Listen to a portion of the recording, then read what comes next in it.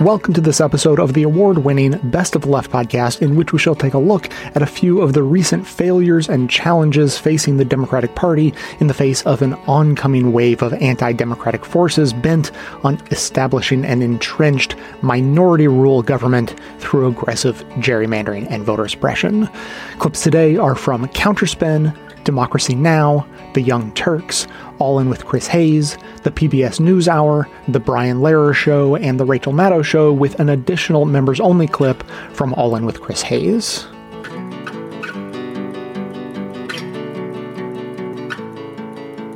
Well, it's like no matter what happens, elites, including elite media, try to cram it into the same frame. The lesson is always the same. Your latest for Fair.org describes a post-election phenomenon that listeners will recognize from today's headlines, but it's not really new at all. What are you talking about there?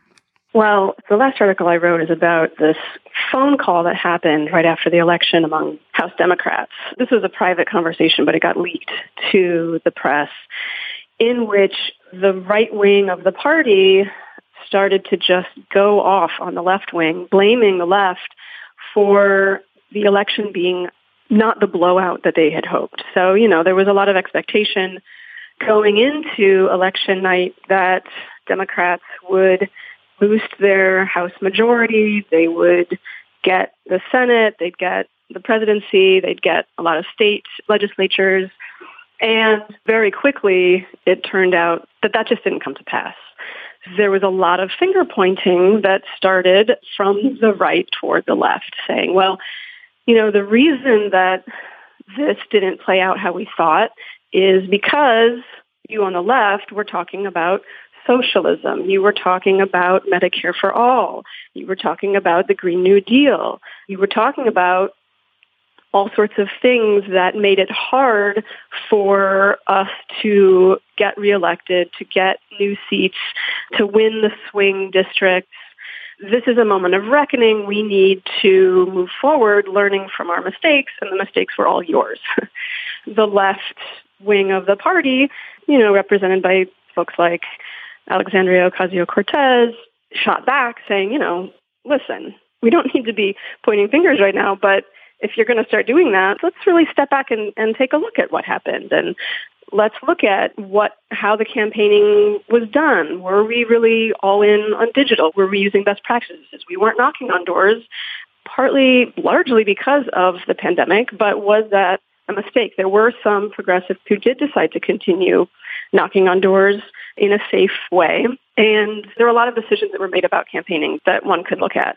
One could also look at the fact that, a lot of these positions that the left has been pushing are, in fact, very popular. So the idea that this is what sunk the Democrats just seems very disingenuous. So you think, okay, well, this is a story about what went wrong, right? What went wrong for the Democrats? It's going to take a while to give a full accounting of this, but for the major, establishment press, instead of trying to actually figure out whether the right wing here is correct, they basically just republish all the accusations. They give a little space for the left to defend itself. But the Washington Post article that I looked at, the balance of sources in this article was remarkable. They quoted and paraphrased 14 sources that blamed the left, and that was counterbalanced by 4 sources that defended the left. It's also really interesting to note that a lot of those sources were anonymous. The right-wing Democrat sources were anonymous. And twice they were described just as Democrats rather than as what they like to call centrist Democrats or moderate Democrats. So there was a line that the Post included that was something like, privately, Democrats have said that the answer is obvious. It's because the party is running too far to the left. Well, do Democrats say that? Do all Democrats say that? This is one of the things that just drives me insane about media coverage like this, and should drive everyone insane, I think, who believes in a free and fair press, is that you characterize all Democrats as having this position. It erases the left wing of the party, and it makes it seem like the legitimate position of the party is the one that's voiced by its right. It totally marginalizes the left wing of the party.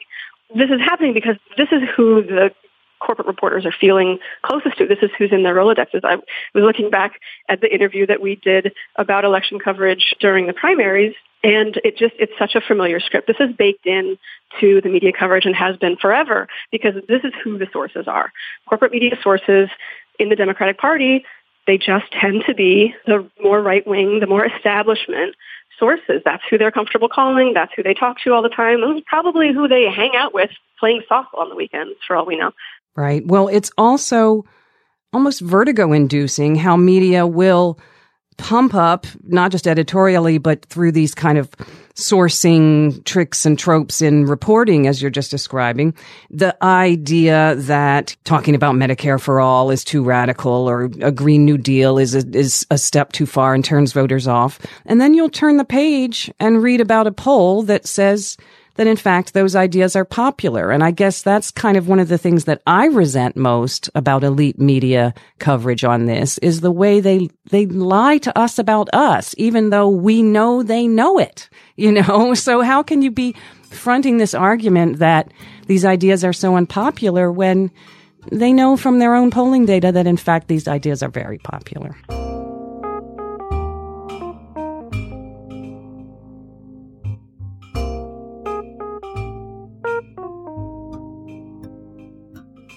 Senator Joe Manchin speaking on Fox News, shocking the White House. In a statement, the White House press secretary Jen Psaki essentially accused Manchin of lying, saying his comments were, quote, at odds with his discussions this week with the president, with White House staff, and with his own public utterances.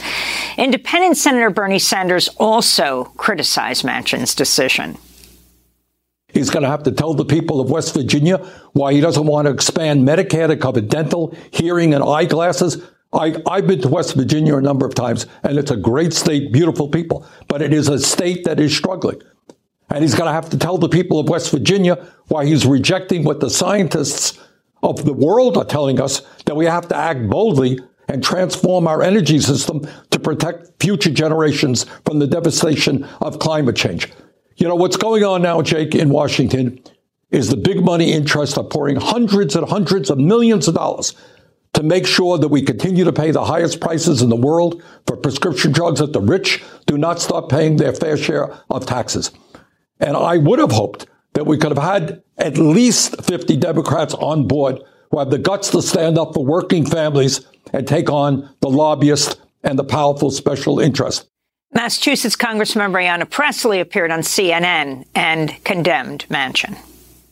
This is about Joe Manchin obstructing the president's agenda, obstructing the people's agenda,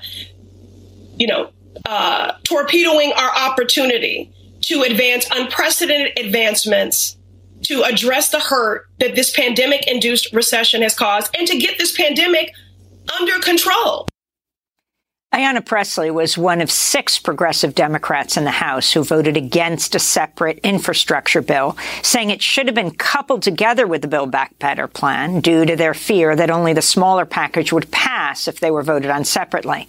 Manchin has proved the 6 progressive Democrats to be correct. We're joined now by another of those 6 progressive Dems, Congressmember Jamal Bowman of New York. Welcome back to Democracy Now!, Congressmember Bowman. Can you respond to who Manchin is beholden to here? He's beholden to his donors, he's beholden to dark money, and he's beholden to special interests. And by dark money, we mean big donors that cannot be tracked or traced. And special interests have been heavily involved in the negotiation process for Build Back Better throughout this entire year. The pharmaceutical lobby has spent more money lobbying this year than it ever has in its history, hundreds of millions of dollars. Senator Manchin has raised more money this year than he ever has in his career. So has Senator Sinema, by the way. So we're not talking about senators who are responding to the needs of their people. West Virginia has the 7th highest child poverty rate in the country.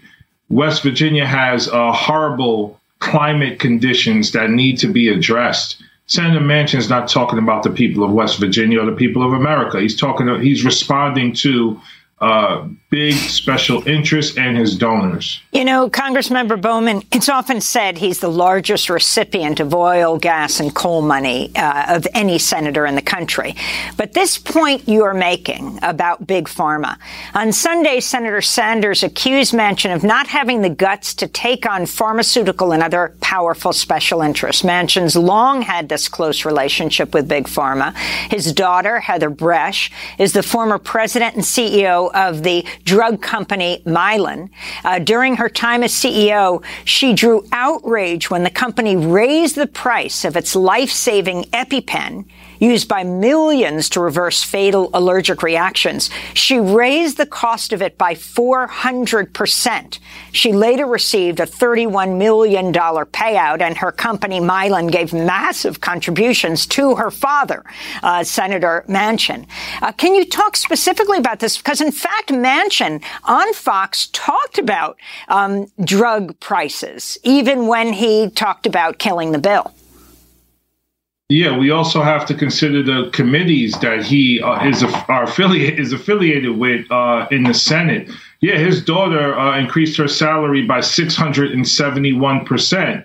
You know, this is a senator who believes that this is okay, that this is business as usual, and there's no problem at all with his family benefiting from investments in and payments from the pharmaceutical lobby. Unfortunately, he is not the only one. Many of my colleagues in the House and the Senate think it's okay for big money to continue to control how Congress behaves. You know, this is capitalism. Many of my colleagues are capitalists, and they celebrate this, and they are completely okay with this. You know, they're okay with Citizens United. They're okay with corporations being designated as people and money being designated as free speech. This is the problem with Washington.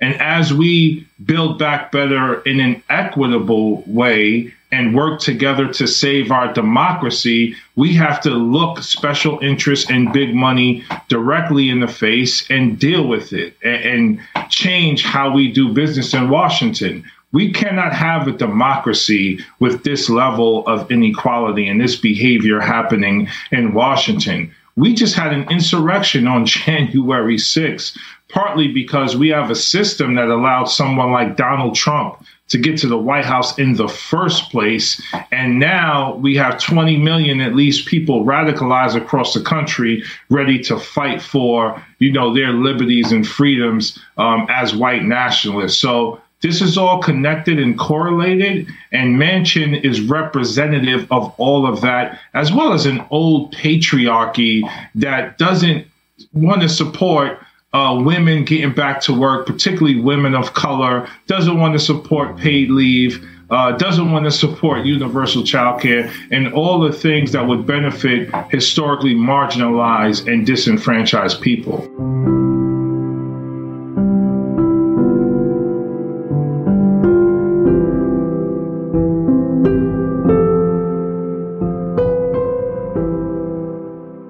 While money in politics continues to be a massive corrupting force among our lawmakers, equally egregious behavior includes trading individual stocks, even when these members of Congress have access to insider information.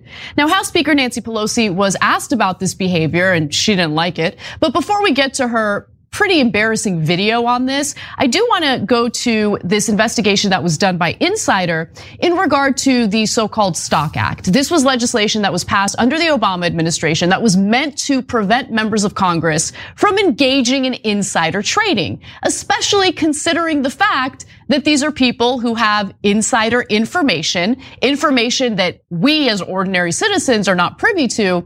And if they're able to trade individual stocks, well, they could very easily engage in insider trading. So this Stock Act was incredibly weak. So let me just get that off the bat. However, it did force members of Congress to report their stock trades. And it didn't just include members of Congress, it also included their spouses and their staffers. So if they were making $132,552 in 2021. And if they were doing stock trades of $1,000 or more, they're supposed to report it. But did they? Well, here's what we know from this insider investigation. Insider's investigation of financial disclosures found that 49 members of Congress and at least 182 of the highest paid Capitol Hill staffers were late in filing their stock trades during 2020 and 2021. Now, lawmakers and senior congressional staffers who blow past these deadlines, they're supposed to report it between 30 and 45 days, okay, to basically disclose these stock trades. If they're late, if they blow past the deadlines established by this 2012 Stop Trading and Congressional Knowledge Act, they're supposed to pay a late fee of $200 the first time. Increasingly higher fines follow if they continue to be late, potentially costing tens of thousands of dollars in extreme cases. Now, did they end up disclosing in time? And if they didn't, were they fined? Well, based on this investigation, it seems like it ain't happening, and that the enforcement mechanisms here are weak to say the least. No public records exist, for instance, indicating whether these officials ever paid the fines. Congressional ethics staff wouldn't even confirm the existence of non-public ledgers tracking how many officials paid fines for violating the Stock Act. And also 19 lawmakers wouldn't even bother answering questions about whether they paid a penalty. 10 other lawmakers said, yeah, we paid the fines, but they declined to provide proof such as a receipt or canceled check.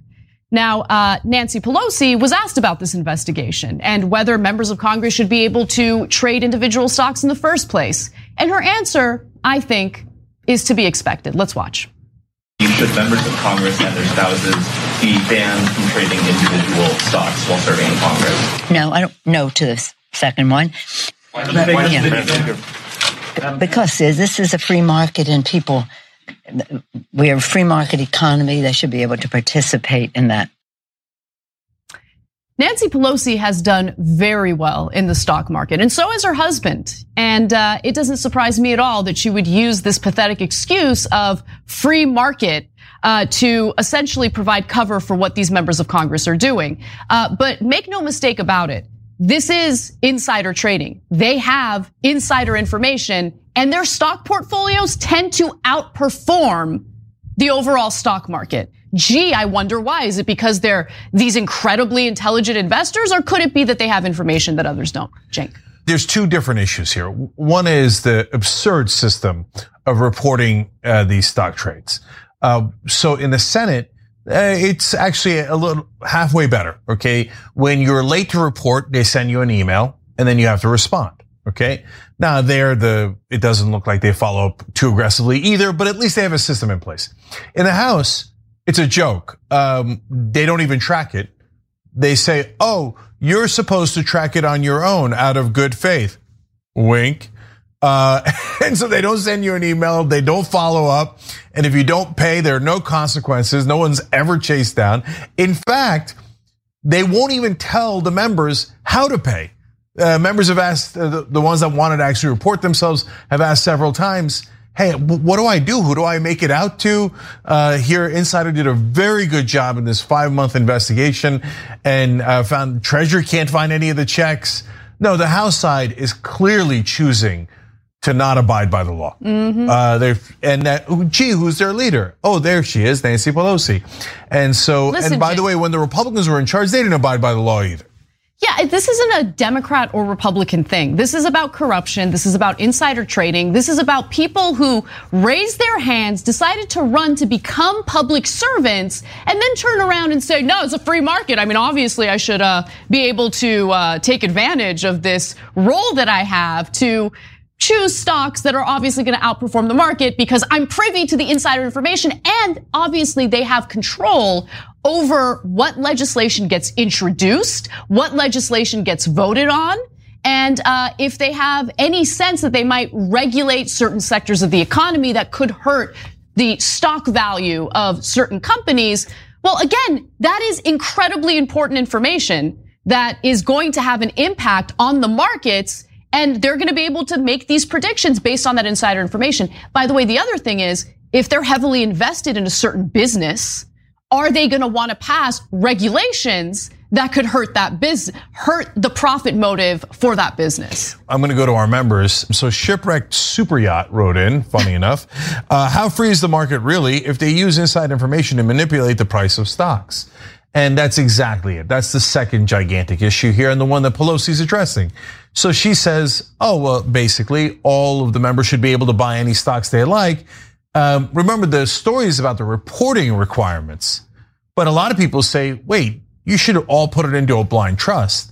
Otherwise, you know exactly what to invest in, and just reporting it doesn't actually solve anything, right? So when asked about that, that's when Pelosi's saying, oh, free market, baby. First of all, that sounds like a Republican. 100%. It's absurd to just say free market on its own. Free market how? What do you mean? In what context? In this context, part of the protection of the free market is to make sure that there are laws against insider trading. Otherwise, you don't have a free market. So a person you could ask about that is Martha Stewart. She went to prison for violating these types of rules, right? But when it comes to the most powerful people in the country, all of a sudden, prison. I mean, another member wrote in about prison.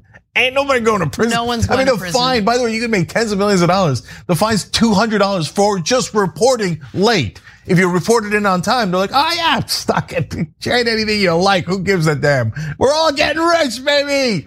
So that brings us to Mr. Pelosi. So they're about to introduce an antitrust bill against Google and some of the other big tech firms. And guess who winds up cashing out on a call option, it appears? Mr. Pelosi, the speaker's husband, but it's a tiny little amount. It appears, according to the reporting, that his profit was $5.3 million. Okay, do you have any idea what kind of bet you got to lay down to make a profit of $5.3 million? Okay, and he happened to, it appears, cash out right before they introduced the antitrust bill against Google and hold hearings. But another amazing coincidence, and we call that free market, baby.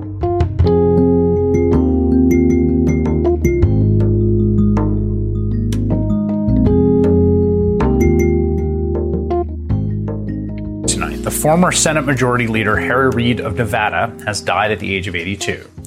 Reid was a truly fascinating person. He was a boxer. He was the head of the Nevada Gaming Commission. He served in the House, all before going to the Senate, where he served for 30 years. He led the Senate Democratic Caucus from 2005 to 2017, helping President Barack Obama pass through major legislation like the Affordable Care Act. Senator Chuck Schumer, who succeeded Reid as the leader of the Senate Democrats, released a statement tonight saying, quote, Harry Reid was one of the most amazing individuals I've ever met. He was tough as nails, strong but caring and compassionate, and always went out of his way quietly to help people who needed help. Faz Shakir was a senior advisor to Senator Harry Reid, and he joins me now. Faz, thanks for joining us on short notice. And I first met you over a decade ago, I think, when you were working for Senator Reid, and I know his mentorship and working for them was really a formative experience. Maybe you could just say a little bit about what the man was like to work for.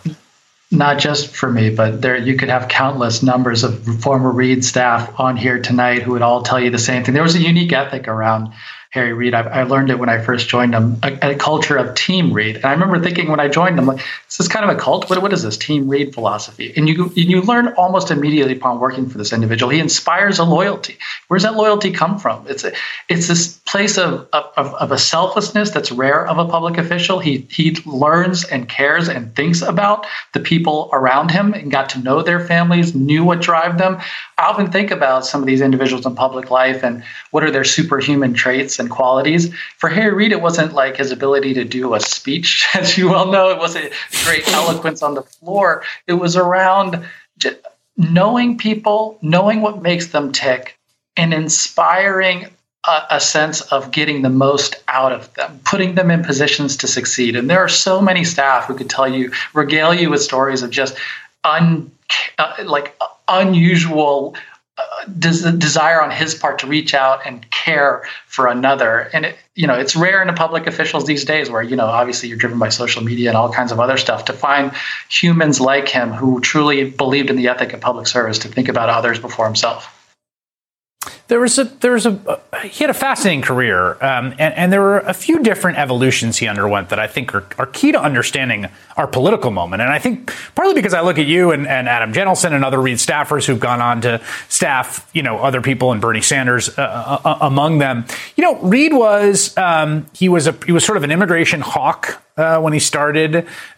He was opposed to abortion. He was a devout Mormon. He was I think from a kind of centrist mold, he was also kind of institutionalist. And he evolves over the course of his career on both his kind of substantive ideological vision and also his view towards the nature of the Republican Party and the nature of the Senate as an institution in really surprising ways. He a little like John Paul Stevens in some ways, in that way, that, where he started and where he ended up in public life is a fascinating trajectory with integrity throughout. I wonder if you could talk a little bit about that. Yeah, in many ways, he, on some of those issues that you raise, he evolved with the Democratic Party and the majority of the people within the Democratic Party. He was very mindful and not kind of stubborn about where he might have started from, but say, hey, this is where, in some sense, allow yourself to evolve with the circumstances. And nothing probably exemplifies that more, Chris, and you and I remember it, when he changed the Senate rules, right? He fought to say, hey, listen, these Senate rules don't work anymore. I'm a Senate traditionalist. I believe in this institution. However, you have President Obama's nominees being stalemated one after another. I'm going to change the rules. I'm going to go ahead and do it. And I think that instance exemplified one element of Harry Reid that I'll carry forth through, forever, which is this desire to just embrace the fight when the fight needed to be had. And I think there's too often kind of this desire for bipartisanship, a comity. Of course, we want all those things. We want, a decent relationship with each other in politics. But the purpose of politics, as Harry Reid understood very well, is to get stuff done. And so I think part of it is this hard scrabble life. You remember he went through grew up in poverty, was a boxing commissioner, almost was killed in a car bomb, right, planted by the mob. And it just, the mob tried to assassinate him because he was going after them as the gaming commissioner, and they put a car bomb underneath a car that was discovered before he got in it, right? Yes. And he lost an eye late in life. You remember, from a freak accident. Yep. It cost him eyesight in one eye. He was diagnosed with cancer late in life, pancreatic cancer. And the grit of the man was that we just charge through and fight. Nothing, no obstacles, no barriers are going to stop us. We're going to continue to care and fight for the things that we know need to get done. There's a kind of an ethic of that old school politician in him that was, come from hard things. We know hard things, and we do hard things here. And I think that's one of the lessons I hope people would take away, is that he was a person, as you mentioned, evolved over time on some core views, but never forgot where he came from, had principled convictions to the end about the things that he believed politicians should be fighting for, and not himself, but for others, and was willing to change rules, was willing to evolve with the circumstances to get things done. And that is his legacy. One more question about politics and political organizing. We live in an era in which there's a lot of fake organizing and fake organizations that don't actually have power to wield. They don't have structures. Reid helped build this organization in the state of Nevada, and it was an organization of the Democratic Party and of the Hotel Workers Union, of real rank and file hotel workers, fused together. And, it functioned like a machine in some ways, right? I mean, the way the political machines do, not corruptly, but as a machine. But there's almost nothing else like it in America.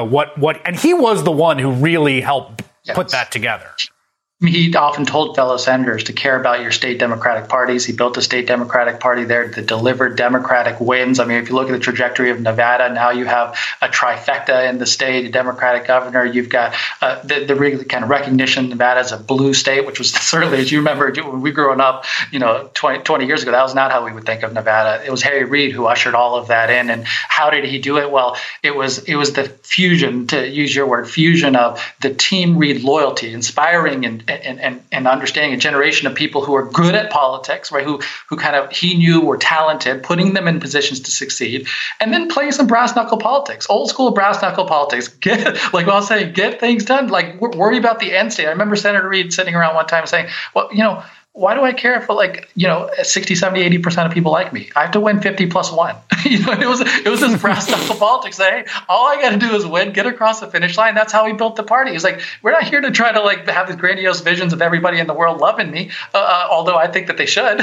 But he was like, listen, we got to win and we got to deliver for people.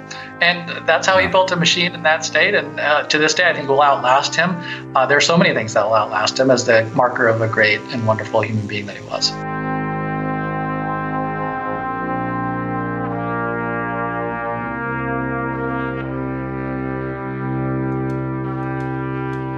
The congressional redistricting process that takes place every 10 years is in full swing, and the stakes are even higher than usual because the margins in Congress are so tight. Democrats control the House of Representatives by just 3 seats. Due to population changes, this year, 6 states, most in the South, gained a congressional district, with Texas adding 2 more seats. In turn, 7 states, largely in the Rust Belt, will be losing a seat. Adding to that drama, consider these maps are being made in a pandemic and amidst razor-sharp political divide. To dive in, I'm joined by 2 redistricting heavyweights, David Wasserman of the Cook Political Report and Colby Itkowitz of the Washington Post. Let me just start by setting the table for the 2 of you. In just a few words, can you describe this redistricting process right now? David? It's an arms race, and Republicans have an upper hand in it. They're likely to benefit in terms of seats by a modest amount. But the biggest victim in all of this gerrymandering is competition. We're likely to see the number of competitive seats in the House reduced by as much as a third. And Colby? I would add to that, disappointing for voting rights advocates, for voters who over the last decade had approved ballot initiatives by huge margins, asking for politics and partisanship to be taken out of this process. And in so many states, it still remains to be the case that politicians are drawing lines and choosing voters instead of voters choosing them. Okay, let's dive in first with the where. Looking at some of the maps, we've picked 2 illustrative states, and we're going to start with Illinois first of all. Here is what the state congressional maps look like before they have changed. You see red and blue divide, red Republican, blue for the Democrats, and of course yellow for competitive states. Then here is the new map as it stands right now. You see a change with that more blue growing and that new blue district through the middle in the bottom. David, what's going on in Illinois? This is a pretty aggressive Democratic gerrymander, and currently Illinois' 13 Republicans and 5 Democrats. Governor J.B. Pritzker just signed a map into law that aims to give Democrats 14 seats to just 3 for Republicans. Now, of course, just because you draw a map doesn't mean you automatically win the seats. Democrats could still see a couple of districts backfire on them if they have a bad cycle. But it just goes to show the lengths to which parties go to try and entrench their advantage. All right, let's talk about the Lone Star State with the 2-seat pickup, Texas. Here is what the Texas congressional map looks like. You notice those competitive seats there down around Houston and a little bit north. Here is where Texas is moving to, the new map. You see now more blue states and that just one streak of yellow becoming more partisan. Colby, Texas is a state that has gained largely because of a gain in its most diverse population. What do these seats mean? What's happening there? So of the about 4 million new population found in the census in Texas, more than 2 million of that came from Latinos, and Latinos did not gain a new district in this map. And so there's a lot of litigation going on about that particular issue. Now, when you look at the map, it looks like it's pretty fair to Democrats. To your point, there's more blue. Of the 2 seats that Texas gained, 1 is going to Democrats around Austin. Republicans are taking the other. But what the Republicans have strategically done is they've shored up their incumbents, and they've also taken away competitive seats. There's only that 1 competitive seat left. And what that means is that the demographics of Texas continue to change as more Latinos continue to move into the state. They're trying to ensure that those competitive seats wouldn't have turned blue. Now they're safe for Republicans for the better part of the next decade. And of course, both of these states, like many, are going to see a number of lawsuits over all of these maps. In the meanwhile, I also want to ask you all about the who is drawing these maps, the map makers. We've seen something change this year that's really interesting. I want to show our viewers which states have independent redistricting commissions. You sum all that up, as I know you have, David, and more than a quarter of congressional seats are being mapped out by these independent redistricting commissions. David, what do the maps made by those independent commissions look like so far? And what do we think that means in the end? So Colorado and Montana, both of which are gaining a seat, have commissions. They've passed maps that create districts that could be competitive next year. But commissions are a big reason why Democrats are at a disadvantage here, because a number of blue states like California, New Jersey, Virginia, Colorado, Washington State, they've adopted these reforms, whereas redder states like Texas have not. And so Republicans have the power to draw more than twice as many congressional districts as Democrats. And that's a reason why they're favored for House control next year. Colby, one thing about these commissions, I'm not sure everyone understands. The idea of an independent commission doesn't necessarily mean the map will be nonpartisan. Where are we seeing examples that perhaps the state legislature still is intervening here when perhaps voters wanted something outside of the legislature to act?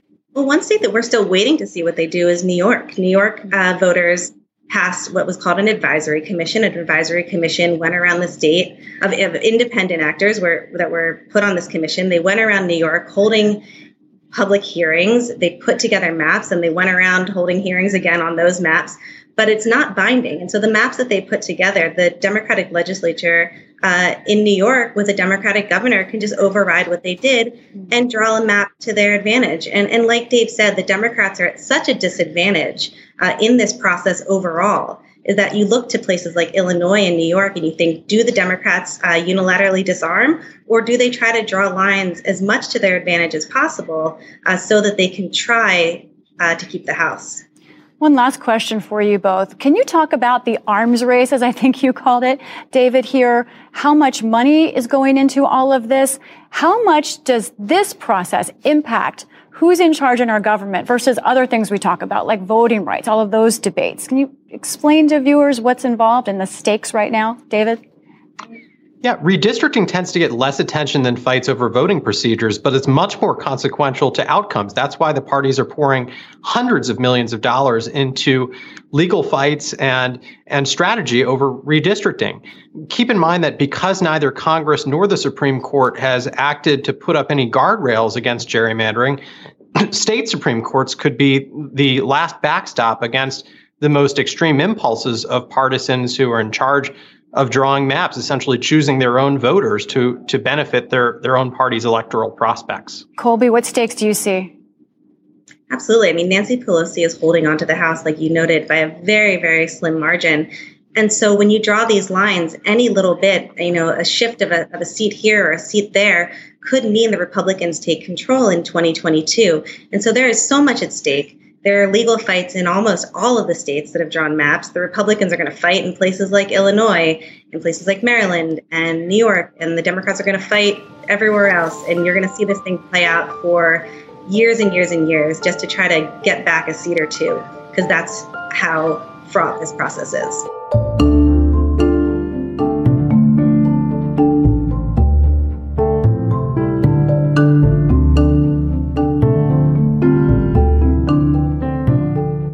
Yesterday, at the birthplace of American democracy, President Biden delivered a speech on the topic of voting rights, taking aim at Trump's so-called big lie, which he says is now being used as an excuse to pass restrictive voting laws in conservative majority legislatures across the country.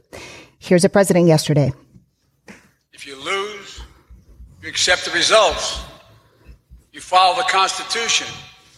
You try again. You don't call facts fake and then try to bring down the American experiment just because you're unhappy.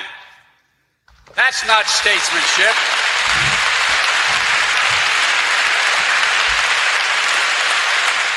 That's not statesmanship. That's selfishness. That's not democracy. It's a denial of the right to vote. That was President Biden yesterday in Philadelphia. And elsewhere in the speech, he implored Congress to pass voter legislation, namely the For the People Act and the John Lewis Voting Rights Advancement Act. And though his tone was emphatic, President Biden offered few specifics on how Democrats might pass a voting bill through a narrowly divided Congress, and remained silent on the filibuster, which stands in the way of any voting legislation in the Senate. With us now to talk about the president's speech and fights over voting laws playing out across the country is Ari Berman, senior reporter at Mother Jones, covering voting rights and author of Give Us the Ballot, The Modern Struggle for Voting Rights in America. Ari, welcome back to WNYC. Hey, Rebecca. Good to talk to you. Thank you. Ari, you talked to a lawmaker recently who told you that they wish the president would fight for voting rights as hard as he's been fighting for infrastructure. So do you think yesterday's speech signaled any shift in a priority for the president? I think what it did is rhetorically, it emphasized the president's commitment to the issue. And President Biden tried to lay out in very stark terms what is happening in this country. He called it a 21st century Jim Crow assault on voting rights. He said the choice was between democracy and autocracy. It was his most detailed statements to date about the attack on voting rights, and there was a real passion behind it. But the second part of that is, what are you going to do about it? Mm-hmm. And that was the part that disappointed voting rights advocates, because they want Joe Biden to engage with how are you going to pass the congressional legislation that you say is a national imperative. And everyone knows that the filibuster stands in the way of that, but Biden didn't mention the F word, the filibuster. Mm-hmm. And so it seemed like there was this incredible sense of urgency among the president to communicate to the American people the attack on voting rights, but not the same urgency to pass congressional legislation that would stop that attack on voting rights. You wrote recently that, quote, historically, presidents have been pressured into supporting voting rights legislation rather than leading the way. Can you give us some examples, and why do you think that's the case? The best example is Lyndon Johnson and the Voting Rights Act. Lyndon Johnson was broadly supportive of voting rights when he became president, but he met with Martin Luther King in December 1964. Martin Luther King had just won the Nobel Peace Prize, and Martin Luther King asked Lyndon Johnson to support a Voting Rights Act in 1965. And Lyndon Johnson said, listen, I just signed the Civil Rights Act in 1964. I have other things I want to do. Voting rights is going to have to wait. And so Martin Luther King went down to Selma, Alabama to lead a months-long effort to register Black voters. And he said, I'm going to force you to pass a Voting Rights Act. I'm going to create the conditions that you cannot ignore this issue. And then when there was this famous march in Selma, Alabama on March 7th, 1965, Bloody Sunday, when civil rights activists, including the great civil rights leader John Lewis, were brutally beaten on the Edmund Pettus Bridge, Lyndon Johnson could no longer ignore the issue. But what Lyndon Johnson did is, once voting rights became something that you could no longer ignore, he quickly moved legislatively. He introduced the Voting Rights Act 8 days after Bloody Sunday in Selma, Alabama, and made this an issue that Congress had to pass. It was very clear that after Selma, a Voting Rights Act had to pass in 1965. I don't think that Joe Biden feels that same sense of urgency. I think he believes that the attack on voting rights is wrong and shameful, but I think he believes it can be overcome through other means. And that's where there's a disagreement between voting rights groups who see congressional legislation as the only solution, and the president and his advisors who think they can out-organize or out-litigate this, which is honestly going to be very difficult to do. So President Biden called on Congress to pass both the For the People Act and the John Lewis Voting Rights Advancement Act. But as we said, and as you said, he didn't offer any specifics on how Congress could actually get there. First, can you just remind listeners the difference between those two bills? And were you surprised at all that he called for passing both? No, I wasn't surprised, because they're both very important and they do different things. The For the People Act sets national protections for voting rights that apply equally in all states for federal elections. So it put in place policies like automatic voter registration and 2 weeks of early voting and a ban on partisan gerrymandering and more disclosure of dark money for all 50 states for federal elections. So things like congressional elections and presidential elections. The John Lewis Voting Rights Act is more narrowly tailored. It restores the section of the Voting Rights Act that the Supreme Court gutted in 2013, which is that states with a long history of discrimination would once again have to approve their voting changes with the federal government. That would apply to places like Georgia and Texas that have a long history of discrimination and a more recent history of discrimination, but it would not apply to all 50 states. So it's kind of like the carrot and the stick approach. The carrot is the For the People Act. It puts in place those policies that would make it easier to vote equally all across the country. Mm-hmm. The John Lewis Voting Rights Act is the stick. It would say to those states with the longest histories of discrimination, you need to approve your voting changes with the federal government again to make sure you don't suppress the votes in the future.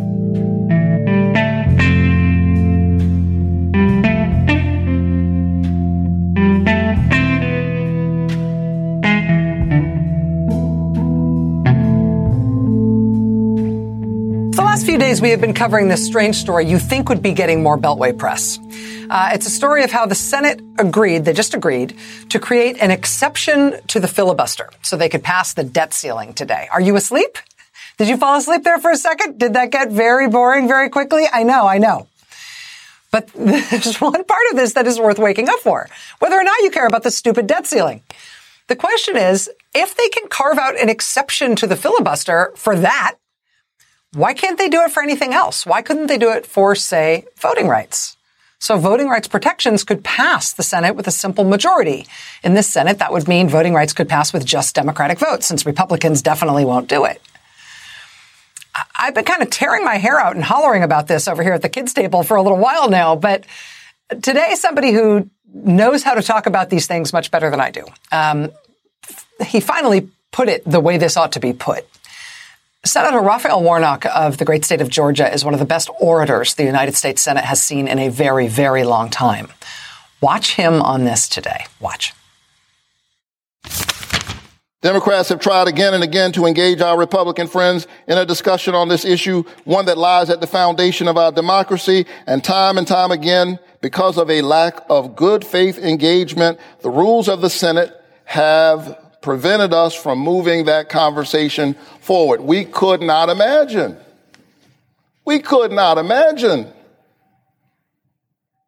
changing the rules. That is, until last week. Because last week, we did exactly that. Be very clear, last week, we changed the rules of the Senate to address another important issue, the economy. This is a step, a change in the Senate rules we haven't been willing to take to save our broken democracy, but one that a bipartisan majority of this chamber thought was necessary in order to keep our economy strong. We changed the rules to protect the full faith and credit of the United States government. We've decided we must do it for the economy, but not for the democracy. I come to the floor today to share with the people of Georgia and the American people the message that I shared with my colleagues over the weekend. I said to my Democratic colleagues over the last several days, number one, unfortunately, the vast majority of our Republican friends have made it clear that they have no intention of trying to work with us to address voter suppression or to protect voting rights. While we cannot let our Republican friends off the hook for not being equitable governing partners, if we are serious about protecting the right to vote that's under assault right now, here is the truth. It will fall to Democrats to do it. And if Democrats alone must raise the debt ceiling, then Democrats alone must raise and repair the ceiling of our democracy. How do we in good conscience justify doing one and not the other? Some of my Democratic colleagues are saying, but what about bipartisanship? Isn't that important? I say, of course it is. But here's the thing we must remember. Slavery was bipartisan. Jim Crow segregation was bipartisan. The refusal of women's suffrage was bipartisan. The denial of the basic dignity of members of the LGBTQ community has long been bipartisan. The 3/5 compromise was the creation of a putative national unity at the expense of black people's basic humanity. So when colleagues in this chamber talk to me about bipartisanship, which I believe in, I just have to ask, at whose expense? Who is being asked to foot the bill for this bipartisanship? And is liberty itself the cost? I submit that that's a price too high and a bridge too far. To my Democratic colleagues, I say, while it is deeply unfortunate, it is more than apparent that it has been left to us to handle alone the task of safeguarding our democracy. The judgment of history is upon us. Future generations will ask, when the democracy was in a 911 state of emergency, what did you do to put the fire out? Did we rise to the moment, or did we hide behind procedural rules? I believe that we Democrats can figure out how to get this done, even if that requires a change in the rules, which we established just last week that we can do when the issue is important enough. Well, the people of Georgia and across the country are saying that voting rights are important enough. I think the voting rights are important enough. Once we handle the debt ceiling, the Senate needs to make voting rights the very next issue we take up. We must do voting rights, and we must deal with this issue now. Senator Raphael Warnock of Georgia. Amen. Senator Warnock joins us now live. Senator, thank you so much for being here. I know this has been a big and busy day already, sir. Thank you so very much, Rachel. It's always great to be with you. Senator, you said in your remarks today that you have spoken with your Democratic colleagues about this, and that point that you were making, that Republicans have plighted their troth on this and they shouldn't be let off the hook for that. They should be held to account for it. But when it comes to acting, it's never been more clear that it must be Democrats who act. Now that there have been these two exceptions made in the past couple of weeks on the filibuster rule, now, frankly, that the January 6th investigation has revealed so much terrible backstory in terms of how serious the plot was to overthrow the election and to pervert the administration of the election in 2020. Do you sense any movement, any shift among your Democratic colleagues to your way of thinking on this? We've been having some encouraging conversations. I've been talking to many of my colleagues, including Senator Manchin, and I've been talking to Leader Schumer, others throughout the weekend. And I'm going to continue to make the case because, again, I think this is the most important thing we can do this Congress. We make a terrible error of judgment if we behave as if these are ordinary times. These are no ordinary times. And if we don't do something to protect our democracy, here's my fear, Rachel. I fear that we may well have crossed a Rubicon that will make it difficult for us to get back what we imagine, what we take for granted as a democracy. Democracies don't die all at once. It's a little bit at a time. And anybody who's paying attention right now ought to be concerned. The good news is we have the power to act. We can do something about it. We proved it last week because why? If we didn't act, the economy would be in crisis. And I thought seriously about voting against raising the debt ceiling, but I was thinking about the people back home. I was especially thinking about the most vulnerable members of our community who were not resilient, who would suffer loss that perhaps is unimaginable if we didn't do the responsible thing. Well, I shudder to think what will happen to our democracy if we don't defend it.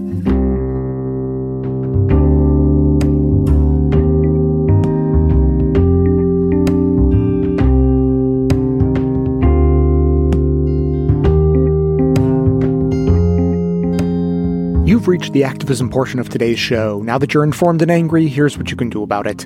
Today's activism: demand Democrats pass voting rights and election protection legislation.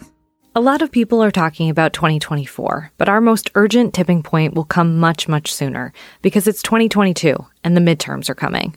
Those who wish to strong-arm the political future of the country are not going to wait around another 3 years. Since Trump lost, they have been actively laying the groundwork to make their illiberal democracy a reality. So even though we are all exhausted and weary, time to shake it off.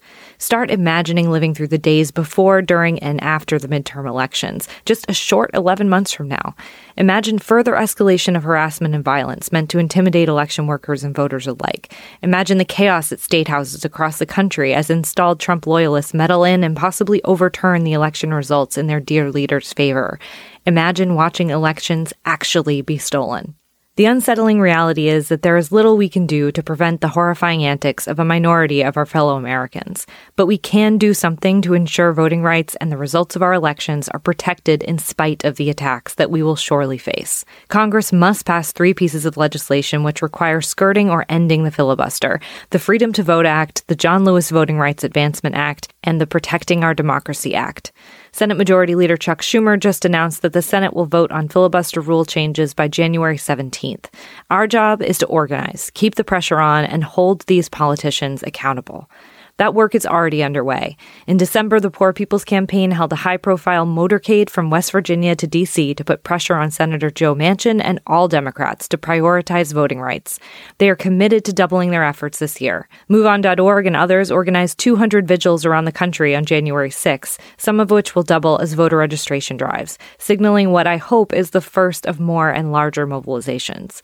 Joining these national groups and others is a great way to make an impact, but experts on authoritarianism also advise again and again that citizens need to be engaged at the hyper-local level. That means joining local groups that run voter registration drives in your communities, signing up to be a poll worker, getting heavily involved in your local elections, school board, and city council meetings.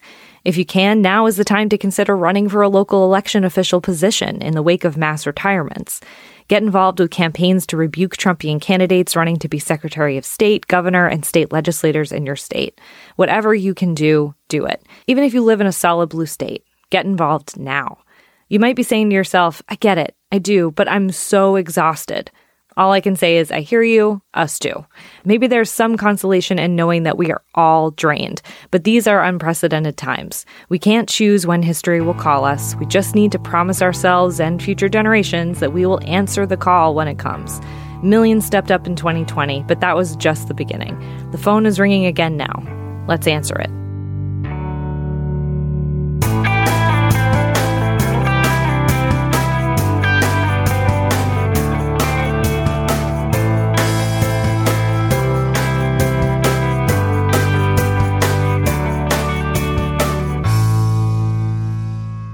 We've just heard clips today, starting with Counterspin examining the role of media in framing the debate amongst Democrats. Democracy Now! Featured reactions to the failure of the Build Back Better bill. The Young Turks discussed Nancy Pelosi's defense of insider trading among members of Congress. All In with Chris Hayes explored the legacy of former Democratic Senate leader Harry Reid. The PBS NewsHour gave an overview of the impact of redistricting. The Brian Lehrer Show, back in July, discussed Biden's support of voting rights legislation, but his lack of stance on filibuster reform.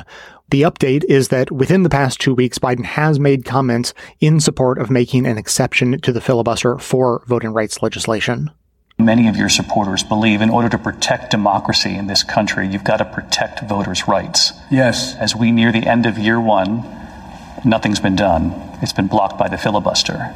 Are you prepared to support fundamental changes in the Senate rules to get this done? Yes. What does that mean? That means whatever it takes. Change the Senate rules to accommodate major pieces of legislation without requiring 60 votes. So you support a carve-out of the filibuster for voting rights? The only thing standing between getting voting rights legislation passed and not getting passed is the filibuster. I support making an exception on voting rights for the filibuster. And under mounting pressure, Senator Schumer spoke just yesterday in support of a similar exception. As I said in my dear colleague earlier this week, if Republicans continue to hijack the rules of the chamber to prevent action on something as critical as protecting our democracy, then the Senate will debate and consider changes to the rules on or before January 17th, Martin Luther King Jr. Day. Over the course of history, Mr. President, the Senate has debated voting rights many times and done what was necessary to take action. But rarely did our predecessors face the sort of malice that now confronts our democracy from within. So as we hold this debate, I ask my colleagues to consider this question. If the right to vote is the cornerstone of our democracy, then how can we Democrats permit a situation in which Republicans can pass voter suppression laws at the state level with only a simple majority vote, but not allow the United States Senate to do the same?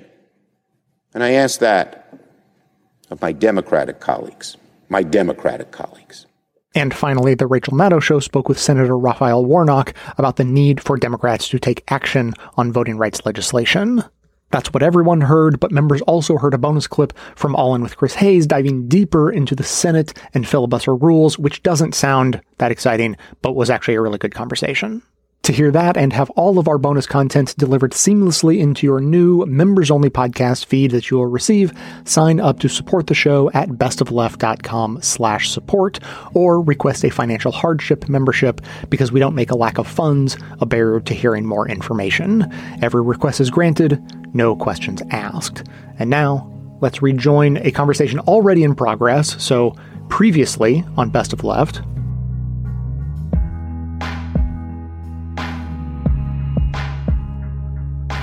some conservatives have the false notion that sexuality is a choice. But if you examine human nature, it's easy to test by asking yourself, how easy would it be for me to decide to have a different sexuality? You know, if you thought about that, assuming you're heterosexual and you try to imagine being gay or vice versa, that's not an easy choice to just arbitrarily make. So if the answer is that there are people that can choose and I can't, or would be difficult for me to choose, then there would have to be two tiers of humans, those with a stable sexuality, presumably hetero in the case of conservatives, and those whose sexuality is less stable, and they can end up making a wrong choice with the wrong influences.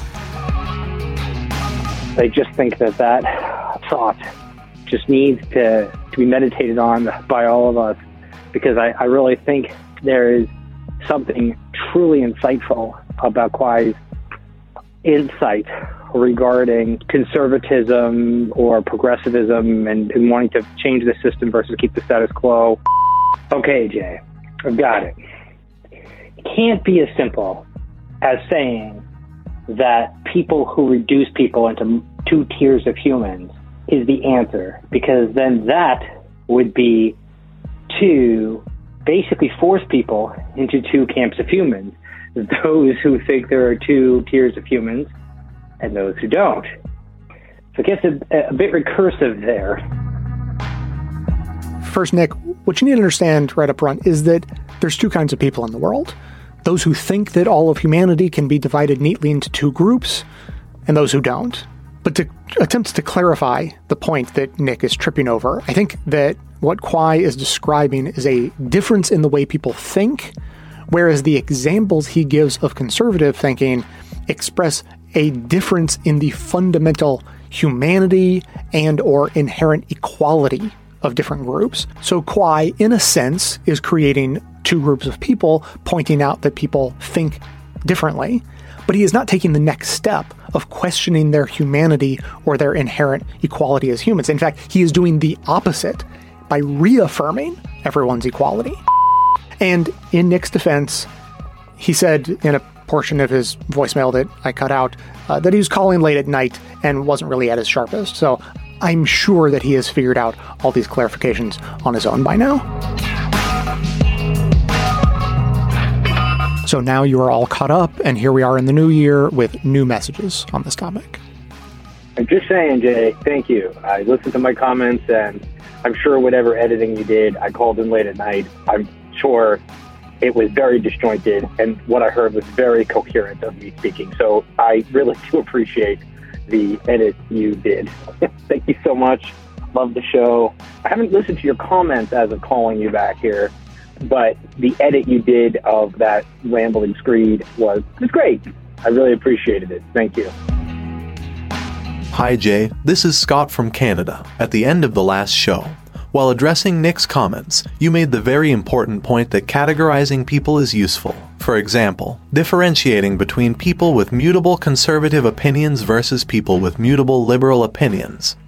While essentializing people is dangerous. For example, differentiating between immutably more law-abiding white people versus immutably less law-abiding people of color. I agree with that point, but then you suggested that conservatives make that very mistake when they suggest homosexuality is a choice. Isn't it so that you are the one who is essentializing gay people by saying gay people are naturally attracted to same-sex people? That sexuality is inherent. If it is a choice, then homosexuality is not inherent. Right, they aren't essentializing. You are. Not that there's anything wrong with that. We can essentialize gay people as gay and all is well. Having said all that, I don't know why that is. I can't explain why regarding a black person as essentially black and essentially different constantly has bad outcomes, while regarding a gay person as essentially gay and different has no bad outcomes. Unless I'm completely out in left field, I'm hoping you can see what I'm saying and maybe address that point. Thanks, Jay. As always, thanks to those who called into the voicemail line or wrote in their messages to be played as voicemails. If you'd like to leave a comment or question of your own to be played on the show, you can record a message at 202-999-3991 or write me a message to j@bestoftheleft.com. So for the full context of those voicemails that I only played clips of, they can be found in episodes 1461 and 1463, respectively. And now we're all caught up and have Scott's question to answer. And the good news for Scott, I think, is that he is somewhat out in left field and he is working with a faulty premise, which I think is relatively easy to fix. So he's getting tied up in the details, which is natural when you start with a faulty premise. So first, we agree that essentializing black people as black is bad for multiple reasons. The first is that there's no such thing as biological race, and for that reason, we know that there is nothing actually different about black people or any other racialized group. Which brings me to the second point, which is racialized groups. Racialization is a very real phenomenon that profoundly impacts the members of racialized groups, almost always in a negative way. And it is that shared experience of being racialized that creates the shared identities of, for instance, blackness or Latino-ness. And of course, that's an oversimplification. Of course, more than how a person is socially racialized defines their own self-identity or their identity as a member of a group and so forth. But you get my point. Now, on to Scott's question about homosexuality. Just as biology has demonstrated that there are not multiple biological races, we also now understand sexuality not as 2 points in a binary or even 3 points in a, trinary, ternary, trinity, something like that, but as a single spectrum. Everyone is on a spectrum. The idea that we share the same spectrum is foundational to the idea that no one is essentially different from anyone else based on their sexual attraction, just as we are not essentially different based on our skin color, eye color, or whether we're right-handed, left-handed, or ambidextrous. So we're different in that we look and act slightly differently from one another, but we're not essentially different in ways that should be held up as definitional to groupings we should be put in. In other words, a person should be able to have same-sex attraction without that being their foundational defining descriptor. And now just to finish off, I want to mention that there are very roughly a similar percentage of people who identify as homosexual as there are left-handed people, which itself used to be thought of as literally sinister for its differentness from the vast majority. This is from an Explainer dictionary. It says, the word sinister, today meaning evil or malevolent in some way, comes from a Latin word simply meaning on the left side. Left, being associated with evil, likely comes from a majority of the population being right-handed.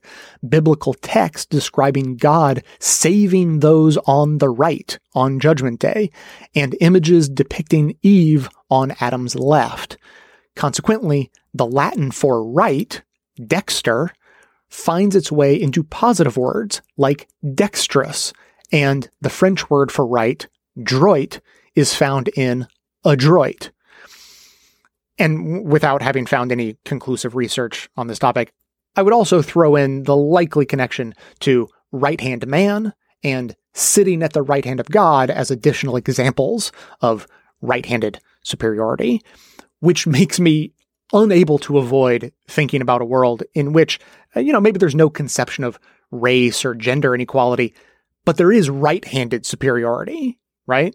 People would try to hide their left-handedness to pass as right-handed to be accepted into mainstream society. And there'd be left-handed pride parades to generate solidarity. And preachers would argue that left-handed dominance may come naturally, but everyone still has the choice to use their right hand anyway, so as to please God, of course. People are kind of terrible, is what I'm saying. So as always, keep the comments coming in at 202-999-3991 or by emailing me to j@bestoftheleft.com. That is going to be it for today. Thanks to everyone for listening. Thanks to Dion Clark and Aaron Clayton for their research work for the show and participation in our bonus episodes. Thanks to the monosyllabic transcriptionist trio, Ben, Ken, and Scott, for their volunteer work helping put our transcripts together. And yes, that is the same Scott whose question we answered today. Thanks also to Amanda Hoffman for her work on all of our social media outlets, activism segments, graphic designing, webmastering, and bonus show co-hosting. And thanks to those who support the show by becoming a member or purchasing gift memberships at bestoftheleft.com/support through our Patreon or from right inside the Apple Podcast app. Membership is how you get instant access to our incredibly good bonus episodes, in addition to there being extra content and no ads in all of our regular episodes, all through the regular podcast player. So, coming to you from far outside the conventional wisdom of Washington, D.C., my name is Jay, and this has been the Best of the Left podcast, coming to you twice weekly, thanks entirely to the members and donors to the show from bestoftheleft.com.